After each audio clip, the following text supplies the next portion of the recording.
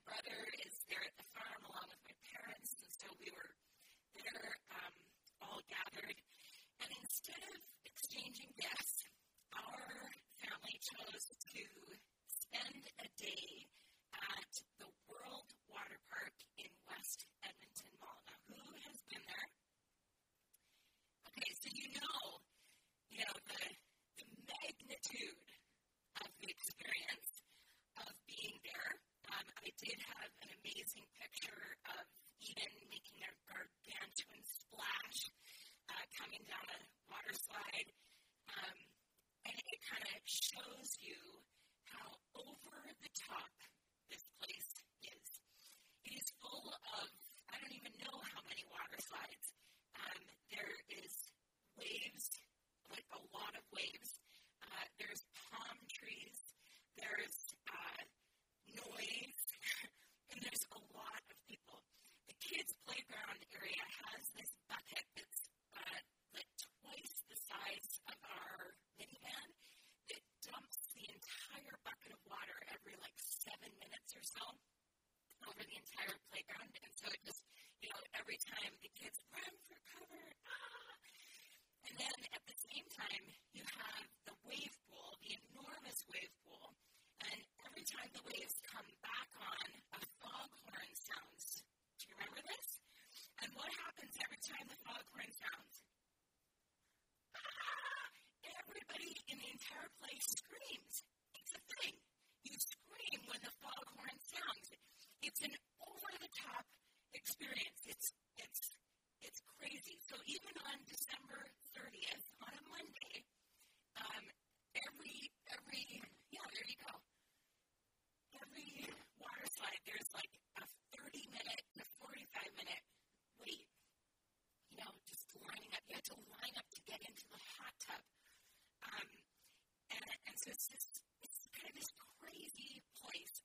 At the bottom of almost every water slide, there is a machine, a pop machine, that has all these cups there. And so you just fill up your cup. It's free pop all day long. So you just think of how much sugar and caffeine are in all of those adults and children filling this entire room. It's extravagant. It's over the top. It's crazy. And it's a little bit like the story that we are going to be spending the next couple of months in here at College Park, the book of Esther. So the book of Esther tells an over-the-top story. It's the basis for the Jewish festival of Purim. And it's still celebrated every year by Jewish families. You can, if you know, like Steve grew up in a neighborhood with a lot of Jewish families. He thinks he had a day off of school every year for the festival of Purim. So it is a festival full of costumes and feasting and a lot of drinking and storytelling, and especially telling the story of Esther. So because this is kind of an over-the-top festival, we'll show the next picture, Caleb. Yeah.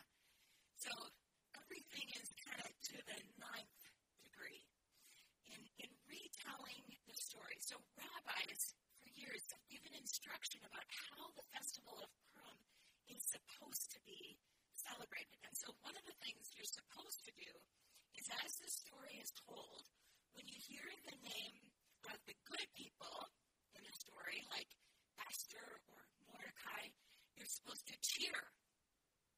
So let's just hear it just for a little practice. So Esther, okay, we're going to have to work on that.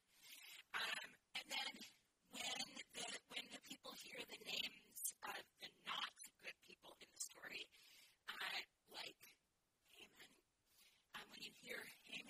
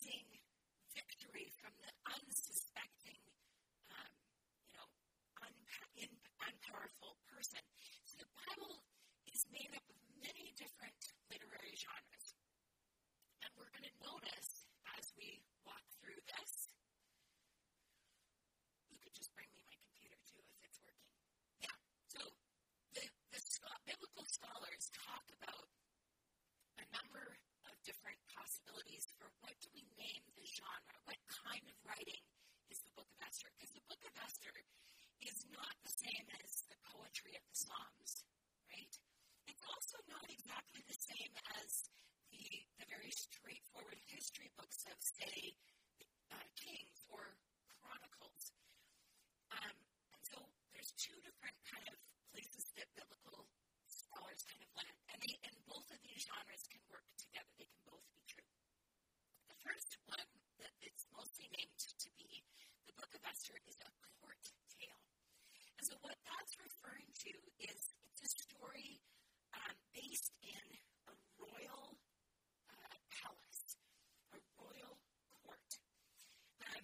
It's telling the events that have happened, so naming the history, but it's expected to be flourished up a little bit. Okay, so spice it up.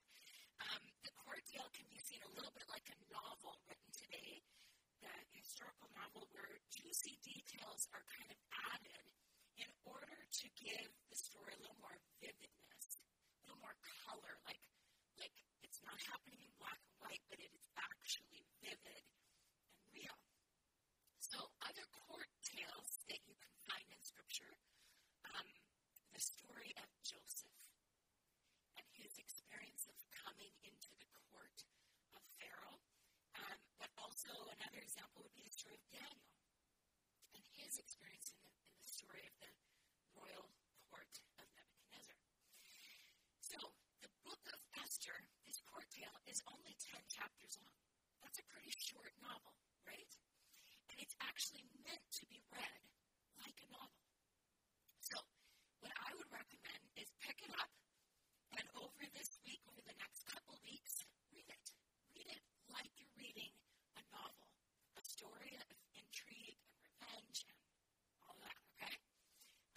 Look for the spicy details. Look for the extravagantness, the over-topness of Esther's story. So the other genre that is often named for the book of Esther is it's called a diaspora story. So diaspora is the Greek word that means dispersion or dispersed or scattered. And it refers to the dispersed or scattered people of Israel after the destruction of Solomon's temple, after the destruction of Jerusalem, and the people of Israel led away, taken captive into exile. So in our summer series, we've been doing for a long time our family tree. We're walking chronologically kind of through the story of the Bible. We're right at this moment. We're at this moment where the people of Israel are taken into exile, Babylonian exile. So this kind of gives you a little bit of a reference point. We're right around this time in our kind of walk through the Bible. So King Nebuchadnezzar destroys Jerusalem. He walks away with thousands of captives, and Israel becomes spread out, dispersed, scattered throughout the nations. They are no longer living in one place. They no longer have their sense of togetherness or their sense of gathering. They don't have a temple. They don't have a place to worship. They don't have a homeland. They don't have that sense of nationhood. And so the book of Esther happens during this time, this diaspora time. So it's called a diaspora story. Other stories that would be diaspora stories, the story of Ezra, the story of Nehemiah, the story of Daniel. These are all stories that take place during this scattered and dispersed time. So the Jewish people had to wrestle with so much during exile, during the diaspora. They had to struggle with questions like, how are we going to survive as a people? Do we keep on making sacrifices? Where? How do we follow God's law in this situation? How do we live among these people in these cultures? How do we live as God's people? They also have to wrestle with questions like, has God abandoned us? Have we abandoned God?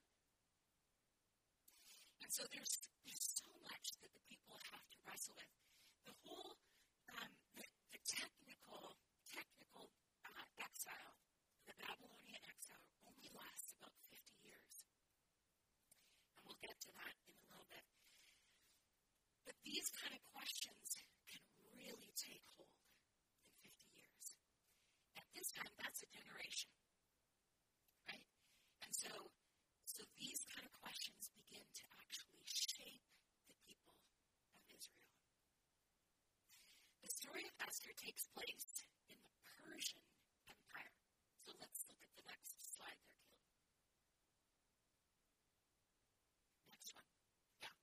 So the Persian Empire, so you're saying, hey, I thought the Babylonians, took them away. How did they end up in Persia? Well, I'll explain. So this story is about 2,500 years ago, okay? And if you look at the next one, in the year 586 BC is when the Babylonians conquered Judah and took people off. And so they were now captured and held in Babylon. And then in 539 BC, so about 50 years later, then Persia conquered Babylon. So Persia is the new empire, and this empire is huge. The Jews have kind of gotten passed along from people to people. And at this time, Cyrus the Great is the leader of the Persian Empire when they overtook Babylon. And Cyrus the Great said to the Jewish people, he made a decree, he said, you can go back to your homeland if you want. You can go back and resettle in Jerusalem, in Israel, in those lands. You're allowed to return. And some people did. And we're going to learn all about that this summer. We're going to walk through Ezra and Nehemiah. We're going to look at that. But many of the Jewish people chose not to return because they had been settled. This is 50 years. They've gotten established in a new place. And the choice of returning back to an unsettled, unpopulated, isolated land was not super appealing to everybody. And so the story of Esther takes place in the Persian Empire in this context where technically the exile has ended because Cyrus has told people they could go home. But many of the Jews, in fact, most of the Jews are still scattered throughout the empire. And in this particular story, many Jews are living in Susa. That's the capital city where Esther finds herself. So the Persian Empire, Caleb, is very big. It's a huge, over-the-top size of an empire. It stretches, think, India to Ethiopia. So it's gigantic. It's a huge area. It's a huge population. And extremely powerful. So Cyrus the Great was king for a time. The line continues, and his grandson is named Xerxes. And so King Xerxes is the king that this story of Esther is kind of centering around his story as king. Now, there's lots of dates and literary genres and lots of context and background, but this doesn't still give us quite enough to kind of begin to wrap our minds around the story of Esther. We need to understand patriarchy at the time. So patriarchy is the word is based on the word pater, which is Greek for father, and it refers to a culture that tends to focus on men in power. So the culture of this time in the ancient world was that women were considered property that could be bought, who could be sold, people who could be used. So a woman in a household was literally considered the property of the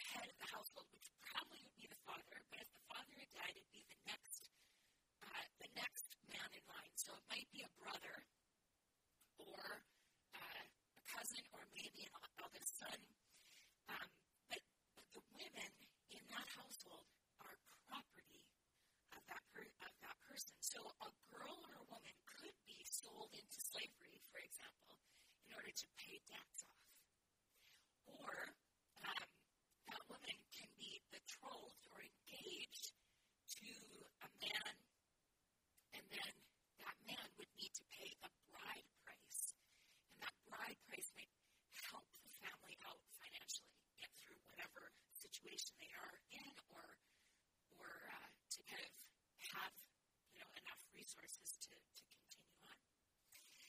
So women were seen as property to be used, to be leveraged in the story of the family. So the head of the family would arrange a favorable marriage for a girl, but he probably would do that before the girl became a teenager, before she entered into puberty. And so the fact that, as we're going to enter into the story of Esther, the fact that she becomes gathered up with young virgin women of the empire means that this probably took place before she was very old, probably right before she even hits puberty, is when she's gathered up with the other young virgins of the empire. So we're going to get to that in the coming weeks. But it's just to kind of give you a little bit of a sense. Esther is not a person who has rights. Esther is not a person who has choice. So she is not someone who has all sorts of choices in front of her, like, would I like to try out to be queen? She didn't sign up for the beauty contest. Okay, this wasn't like, do I want to do that or not? No, this was not a choice. She was property of her father, or in this case, her cousin, because her father had died, and then she was transferred in to be the property of the state, property of the king. So we have to kind of get our minds around this. And as we study this book, it's going to be really hard. Because this is not how we think. And, praise the Lord, that's not how we think. But we need to be able to kind of recognize as we walk through this story that we have kind of a cultural handicap in a way. We cannot read this text the way that it was written, because we have so much that we read over top of it. And so all we can do is we do our very best to keep remembering that to try and read with eyes that are from 2,500 years ago, and in a very different day, different culture. And so we receive the story in as best as we can in that sense. And then we need to receive the word from God. And this is not easy. We read scripture from another time and another place and another culture, and yet we need to receive the word of God for our time in this moment, today. This is the challenge, but also the gift of studying scripture. So what I want to invite you as we walk into this story of Esther in these coming months, I want to invite you into this question. How is God going to speak to us? What does God want to say to us, the people of College Park, Saskatoon, Saskatchewan, 2020? What does God want to say to you? What does God want to say to me? Now, the advantage that we have, and this is a gift, the advantage that we have is that we have the scope of time. We have perspective, because we do have 2,500 years of kind of the story of God's full story, his redemptive story. And so we have a little bit of this gift where we can see the scope of what God is doing. So the psalm that we read this morning, I know it's not from the story of Esther, and yet it's a psalm that sets us up so well to enter into Esther's story. And it's actually a psalm that enters us into a new year. Because the centerpiece of the Psalm 107 is this: let the redeemed of the Lord tell their story. Let the redeemed of the Lord tell their story. The story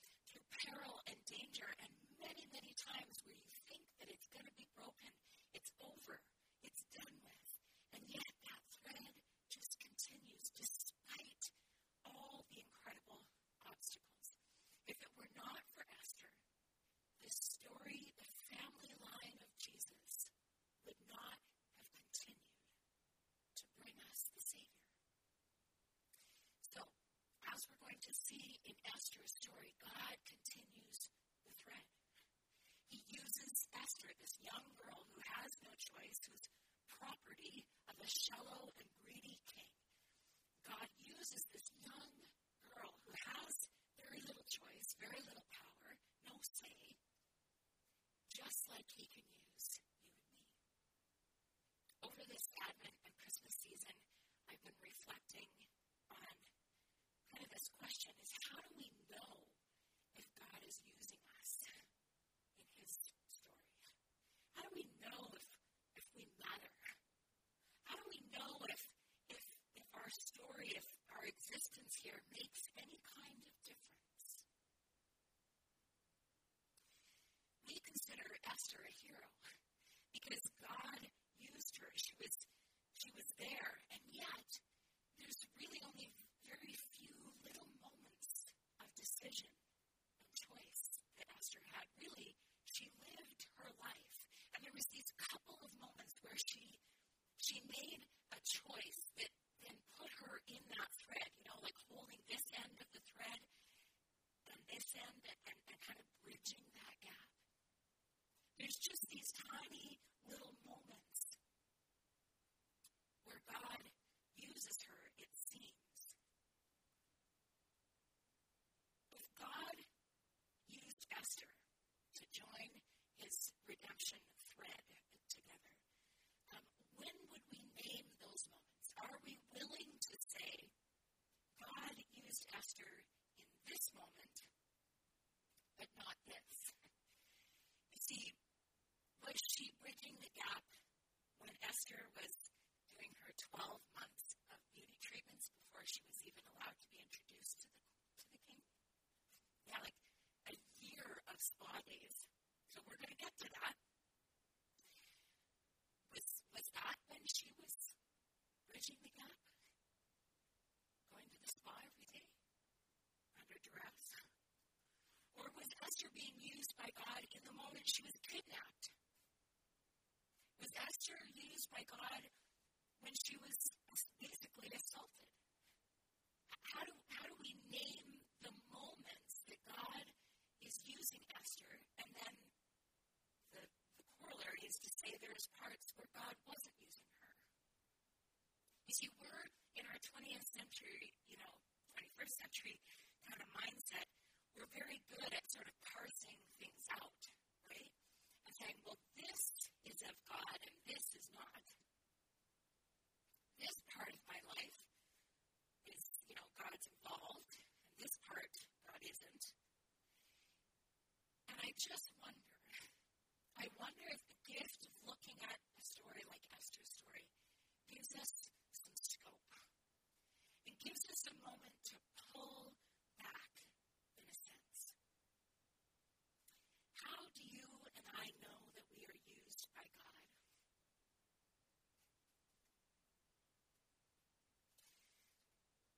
How do we know that it wasn't the moments of Esther's upbringing that made all the difference? What if it was her community, the Jewish community that gathered around her as she was orphaned, her uncle or her cousin Mordecai, and the other people? Who were the other people who gathered around her, who raised her, who helped shape who she was? Who were the people who taught her to listen to her conscience? Who were the people who molded her in how she saw the world? I've had the same thoughts this Christmas season about Jesus. Jesus did not appear as a fully presentable man ready to teach the world a thing or two. No, Jesus arrived. God actually planned for Jesus to arrive as an infant who could not speak, an infant completely depending on parents, depending on his community, his synagogue, the people around him. Who are the people who taught him the Torah? Who are the people who helped him memorize the words of Scripture? Who are the people who shaped his perspective or helped him understand what he was seeing in the world? Who was his community? What if the very moments that God is using us are not so much moments, but what if they are a bigger picture? What if God is using you and me today by being part of these kind of shaping communities?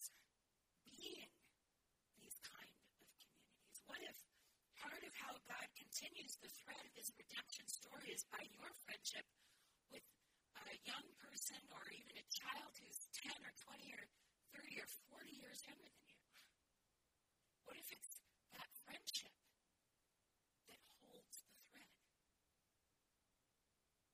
What if the moments that you are being used by God are a little less nameable, maybe a little less noticeable, and yet God weaves you in? Let the redeemed of the Lord tell their story.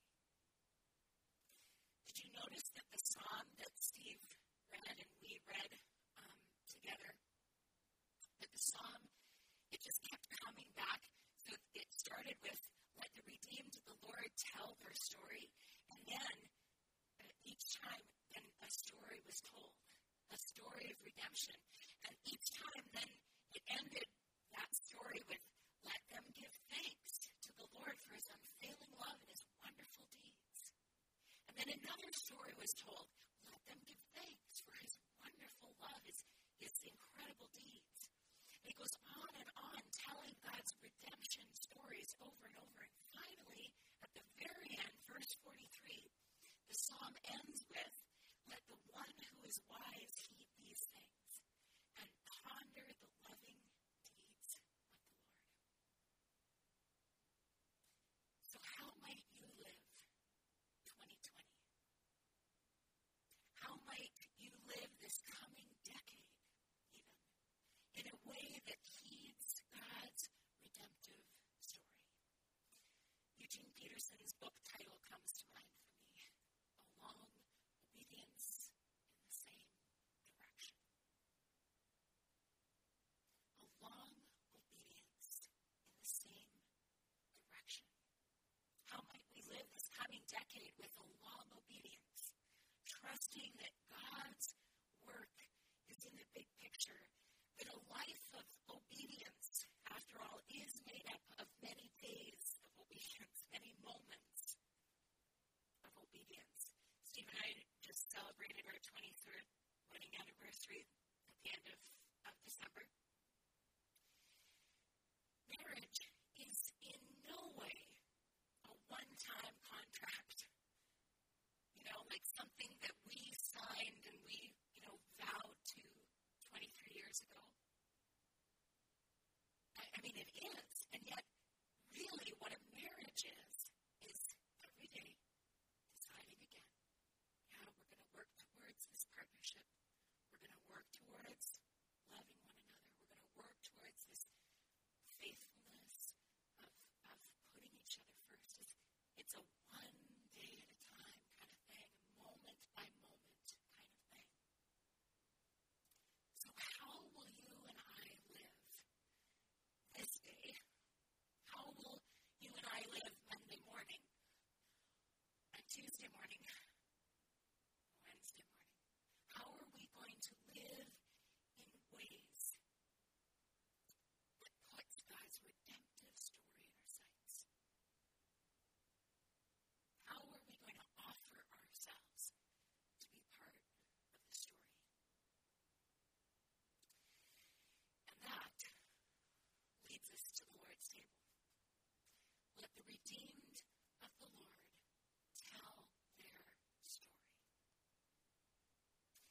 And so we come again to the table because Jesus' death on the cross, it's a pivotal moment. It's a crucial moment in the redemption story, right? Jesus takes all that is horrible and hard, death and darkness, and he takes it to the cross, the epitome of darkness. And he takes all this terrible and he redeems it for good.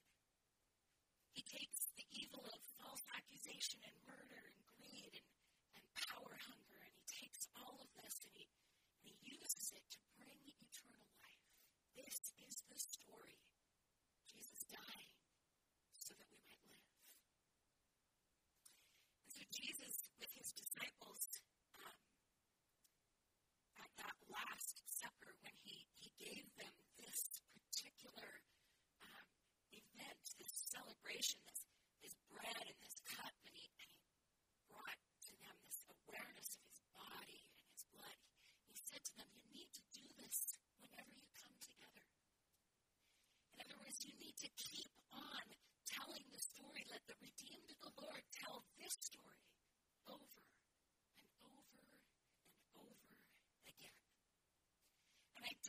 was just for the sake of ritual or just for the sake of that would please God if we told this story over and over. No, Jesus knew that we needed to rehearse it so that that story would be what shapes us, so that it would shape our Monday morning and shape our Tuesday